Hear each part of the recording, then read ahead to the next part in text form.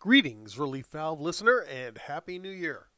Back in the third interview on the podcast in September of 2020, which I know feels like it was a lifetime ago, I spoke with Edward Branley. Edward is a writer, teacher, historian, and computer nerd. He's the author of 6 books on the history of New Orleans, as well as several young adult fiction novels. He also teaches computer classes on high-end topics such as converged computing environments, high availability, and enterprise storage management. So when Edward and I chatted last year, we had a fun conversation about our humble experiences in the pre and early personal computing era. And we also spoke about the situation in the job market, right smack in the middle of the pandemic. But it didn't really fit into the amount of time available for the episode, so it landed on the cutting room floor. So I'm going to release it here for you all as a bonus while I'm working on finding more folks to chat with for 2021.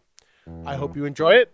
I hope you have a safe, happy new year, and wear your damn masks.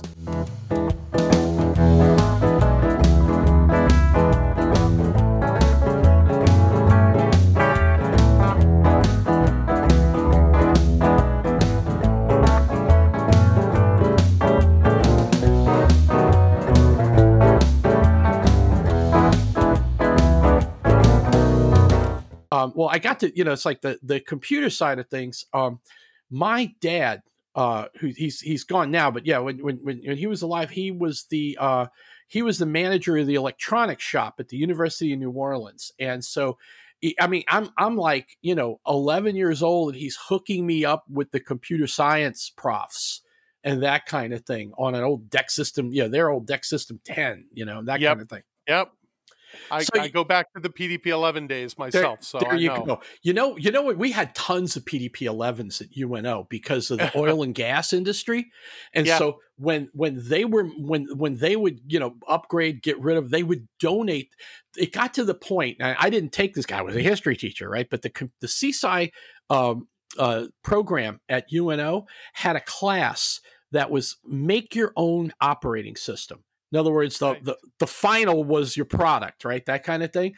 They threw you the PDP-11 assembly manual and said, make an operating, because there were enough. Like I said, they had like 5 PDP, they had like an 1144 and 2 1177s. Yeah, they had all of these mini computers that the oil and gas companies would donate them to the university as a write-off, right? And they would move on to the next biggest thing. Yeah. So, well, anyways, I go back to that's where I learned. See, I didn't do. I did Ristus. We learned Ristus when I was in high school and everything, but I kind of missed in the 80s. I kind of missed the whole VMS thing because we were always playing with the PDP-11s, and so we started messing with Berkeley Unix. And so I stayed kind of that, and then Radio Shack. I don't know if you know this. I ran a Trash 80 for a while also. So the TRS-80 Model 16 was a 5-user Xenix system. And so there you go. Radio Shack at one time, this is like 83-ish or so, had the largest installed user base of Unix in the world. Because it was, from a commercial perspective, there was no way at that. PC hardware was really hard to get and really expensive back then. Right. Because I remember. Yeah. Well, you know why it's the operating system at the time was called Xenix, right? No. Okay, it was licensed from AT&T by 2 guys that you might have heard of, named Bill Gates and Paul Allen. Yeah, they licensed it, but AT&T came back and said, "Okay, we'll give you a license to make Unix for these little PCs, but you got to change the name in case it bombs." Because if it blows up, we don't want it to be, we don't want it to be associated with real Unix, right? So you gotta give Bill Gates credit. If aside from the fact that he's one of the richest men in the world and he built this massive computer thing, right? He somehow managed to convince IBM to let him continue to own the rights to an operating system that he developed for them under contract, right? Right. Because that's PC-DOS and MS-DOS, right? Came from that. And I don't know how the hell he managed that, because IBM was probably one of the largest corporations in the world at the time.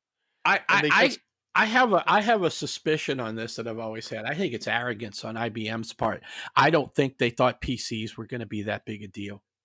I think you're absolutely right. And it's funny because around the time when all of this was happening, of course, I was a kid fresh out of high school, but I had started programming on my own. I taught myself, and I was working on IBM mainframes a little bit, System 36, doing key punch and that kind of stuff for people, a little bit of COBOL programming. And those machines were disasters in a lot of ways, right? Because IBM's method for making computers on the big scale was disk systems were made in Armonk, New York, and processors were made in Minnesota somewhere, and something else was made in another part of the world, and then they pulled them all back together in upstate New York and they integrated them. So you'd have a mainframe that would all of a sudden, in the middle of the day, for no reason, decide it's shutting down its disk system for a reorg because it feels it needs to, and the rest of the system just kind of has to throw its hands up and go, okay. And in the meantime, you're in the middle of trying to get work done, right? So IBM, some genius executive at IBM decided, you know what, we want to try to make a PC and compete in this marketplace. I guess they saw some success coming out of Apple at the time, right? Apple had the Apple II. And they said, this could possibly be a new market for us. So they sent the entire crew of guys down to Boca Raton, in Florida, and said, come back with a machine. Just build it all there and come back with a machine.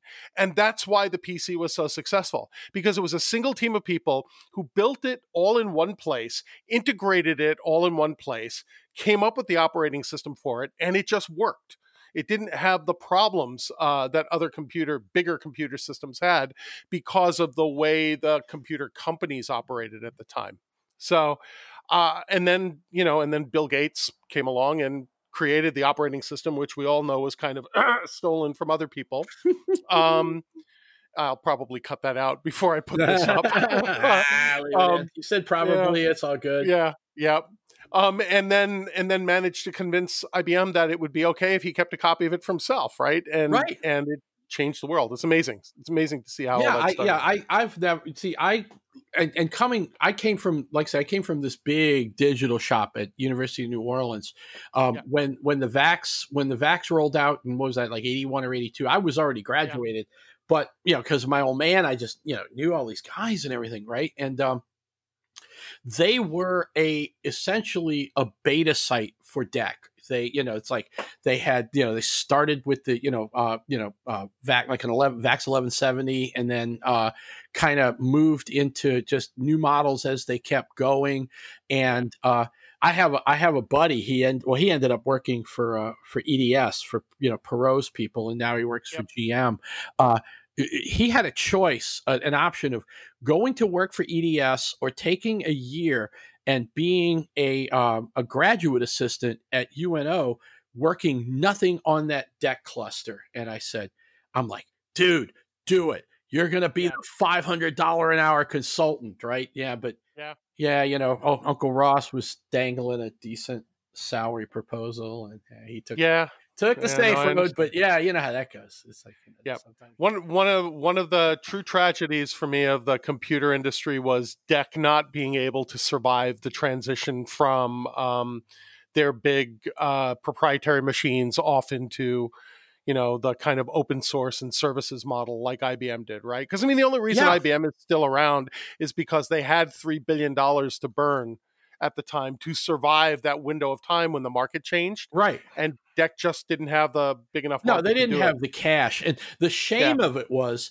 that when DEC acquired Compaq, that was the biggest match made in heaven, because what happened immediately when that took place was they took, because of course they're this is post VAX and you're into the alpha chipset at that point. They Compaq turned around and made a MIDI tower. They called it, instead of an alpha server, they called it an alpha station. And they made a mini tower, single processor alpha box that would run VMS or then at that time, True 64 Unix. And it was, oh man, it was like so competitive with the Sparks, the Sun workstations and everything. But well, what happened was that they got the Compaq people got greedy with the HP thing. If they would have left that be, I think Compaq would have been a player. It's like it really could have been. Yeah, no, I totally agree. I think that was one of the that was a Carly Fiorina, Meg Whitman thing that happened. Yeah, and it was not pretty. Yeah, it's like no. I mean, it was now on a personal note, it wasn't bad for me because it's like who thrives in a time of chaos and mergers and everything? The consultants. Consultants, exactly. Yeah, no, that was the early part of my career was exactly like that. I did the same thing. I spent I did a lot of consulting. Started out as a programmer, and then eventually worked my way into systems and Linux. Survived the Berkeley AT&T war, and I think the wrong side won, but that's another story.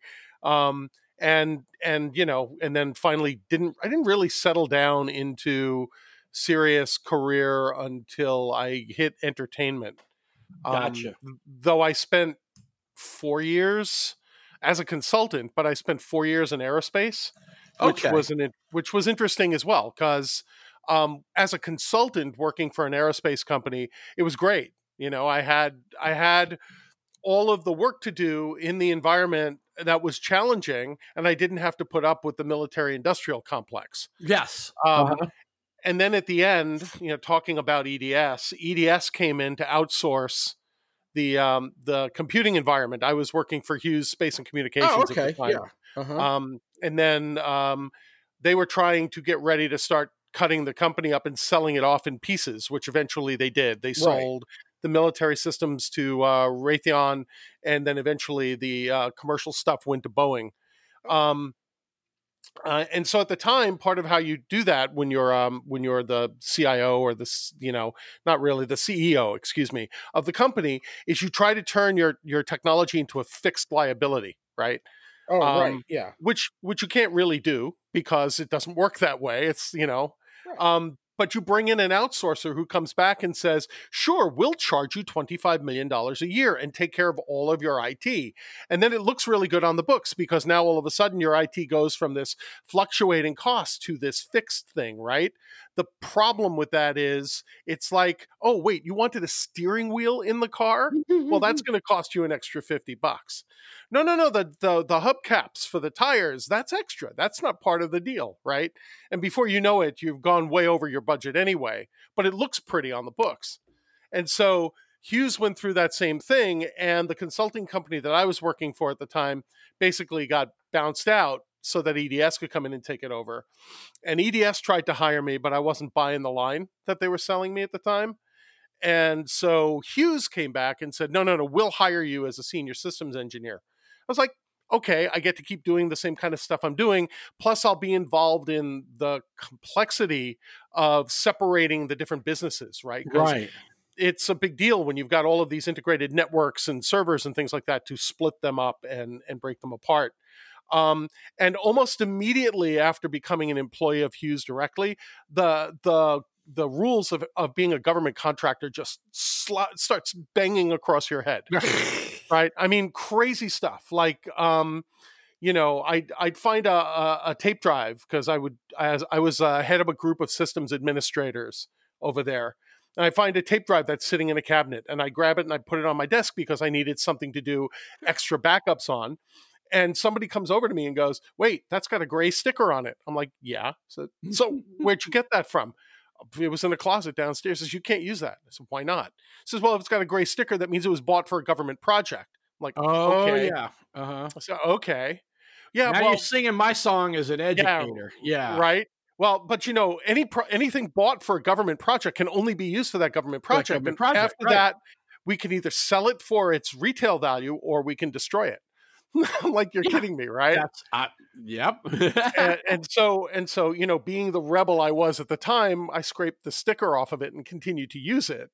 But that kind of way of trying to do business, that and having to log every single second of your life to charge to projects was just got to be too much for me. And Disney came knocking. So you talk about the you triggered a memory for me. Was I can't remember which it was a Compaq customer. I can't remember who, but I had gone to do some on-site training, And so this is late 90s, right? And there Yeah. is this stack of about like 5 or 8 Apple II, like 2+2Es Yeah. stacked up. Just, that look, right? You just knew that's an Apple II, right? And Yeah. it's like 4 stacks of Apple IIs that were on the loading dock that were to be disposed of because they were bought for a project. And I'm just like, I would just grab 3 of these, throw them in a box, and FedEx them home or something if I Yeah. could. Yeah, it's crazy. I mean, even in commercial, right, in corporations, the different Yeah. places I've worked, the business runs on a cycle where it actually, after a period of time, becomes more expensive to keep the asset based on the taxes that Yes, you have to pay for it than it does to buy new stuff and just throw the old stuff out, right? absolutely. Yeah. And It's so crazy. right. So, like at the studios, for example, where we had thousands of Unix workstations, not to mention the big render farms, Right.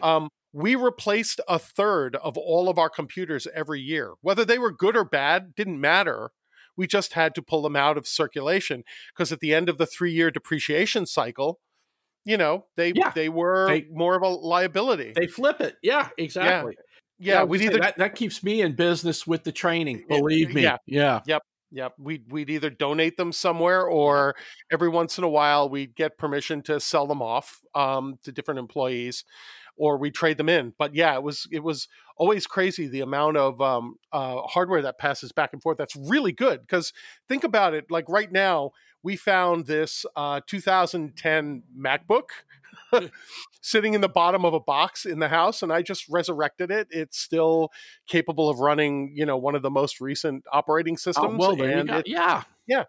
But yeah, in the studios, forget about it. That stuff was gone right away. Oh, I believe it. Yeah. It's So let's switch it up a little for a second and talk about the state of the job market and technology and all of the craziness that goes on there. Nowadays, it's because technology has become so ubiquitous, and we require every kid to go to college and get at least a right. bachelor's degree.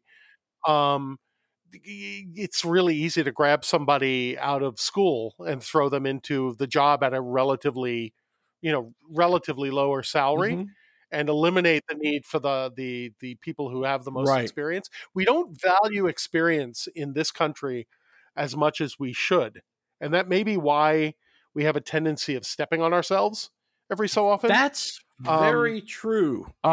Except, well, I will throw in one exception to that, and that's in the storage stuff where I work. Is the paranoia of data loss is so strong oh that yeah, you don't, it's like, it's like you get guys because it was. There's one thing I'll do this. I got a question back for you on that too. Is that the sure. paranoia of data loss is such that a lot of these guys are it's like you've got guys that are into their 60s that are still working because the enterprise doesn't trust the young guy. But and which brings me to a question. You're talking about how it's like you say in the tech circles you run that there's that still that demand, if you will, for a college degree. And is that still Yeah. prevalent in your experience?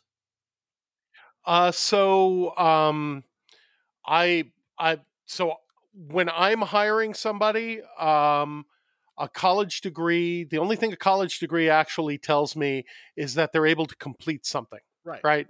Because most university curriculums don't reflect what's really going on in Right. technology because it changes too quickly for them to be able to adapt to it. Um, what I'm finding is in the process of searching for a job, uh, what's happened is I'm going to go on a little bit of Yeah, long that's long cool. way here. So um, back in the day when you were looking for a job, you went to the local newspaper, you looked in the classified ads, you found a bunch of things that were Right. interesting, and you applied for them. You get a call back, you get vetted by a headhunter who then sends you on to the client. You interview there, they like you, they hire you, right? When the internet killed classified ads, um, all of a sudden, a job market that would say be just New Orleans or just Los Angeles became Right. worldwide, right? All of a sudden, I use LinkedIn right now as one of my sources for looking for jobs, and I use Indeed as my other one. And I see jobs in New Orleans all the time. I can apply to them anytime I want.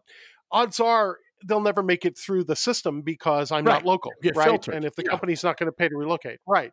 And so because a lot of people don't understand what they're looking for when they're looking for a technology candidate, and this is from real experience for me. When I worked at Disney several years back, I actually took the time to take our recruiter and teach her what we did in the systems side of the house every day. Because the truth was, I was getting a crap ton of candidates that came through that weren't very good. And that was because the recruiter didn't know what to look for and what to ask, right? Right, so your filter was off. Right. So I taught them what a systems administrator was, and I taught them what the questions you needed to ask to find out if they were semi-competent, and then send it on. And it was really successful, right? For me, it was anyway. But the majority of people out there, they have no clue, right? They'll ask for, I want a guy who has 15 years experience using this application, which has actually been only in existence for 5 years, right? There's all these kinds of wacky requirements on the job recs. And almost every single one of them, without question, says they want at least a bachelor's degree, if not a master's degree. Imagine, if you will, I want to hire a senior systems administrator with 6 years experience and a master's degree in computer science. Like, that's going to exist. That's not, well, and that's where I was going with the question, because one of the things on the storage side of things that I tend to see, and we see, is the people that I'm teaching, they're not even college graduates with a bachelor's degree. We've got, you know what it is? It's the ex-military guys, right? It's the ET4, the ET5, basically, petty officer second class from the Navy who's spent the last 5-6 years doing electronics. And then, of course, that's the perfect field service guy for a storage company, right? That kind of thing. Yeah. So that's the guys I see, There's also a lot of businesses, especially the bigger ones, that take advantage of two government programs that give them tax credits. One of them is hiring people who've been out of work for an extended period of time, and the other is hiring veterans. So I think you're seeing some of that. I can tell you that as somebody who didn't complete his associate's degree but went to college in 1982 for a year, studying information systems and doing a lot of his work on punched cards. I've actually had recruiters or recruiting systems not even be willing to look at my resume because I don't have a bachelor's degree. That's just crazy. And so to say that 35 years of progressive experience, from coding to systems administration to managing teams to multi-million-dollar budget management and all of that stuff, and say that, but you don't have a bachelor's degree, is kind of one of those things that, I don't have an answer for that. And it's out there. I believe it. Yeah. So, like I said, in my piece, my patch of the woods, there's two things. One is that all of the government contracts that involve storage data centers and big storage farms, big data, that kind of high stuff, performance computing, especially if it's any, if it's classified, like you get into the NSA and all the intel people and everything. If you're a guy or a woman who was an electronics technician with a top secret clearance on a carrier or a submarine, you're going to be able to roll that into a job in no time flat. But you don't. The degree isn't a problem. Yeah, there's a lot of that. There's a lot of that kind of stuff out here because the LA area is a big defense. Oh, absolutely. Aerospace and defense, and certainly I keep an eye out on that kind of stuff as well. But I have the same problem, right? It's like I've got all the qualifications for the job, but I don't have the top secret clearance.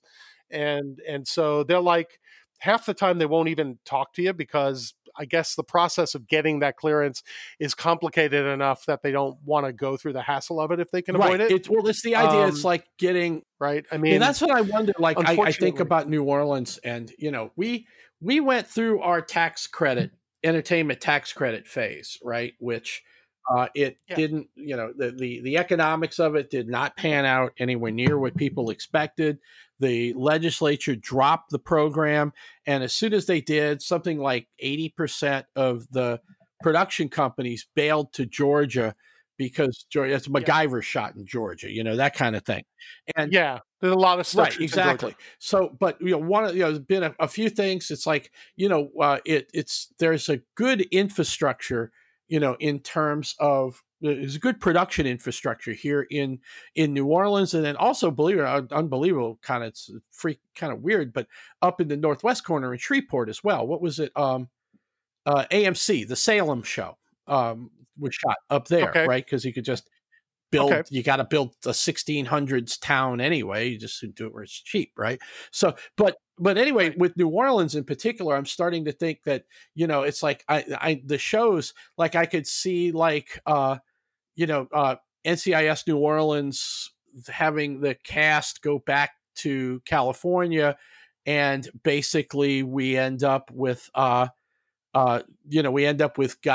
basically just cameramen and production people, shooting B-roll or shooting, around the scene stuff, chase scenes where you got body doubles and stuff like that, so.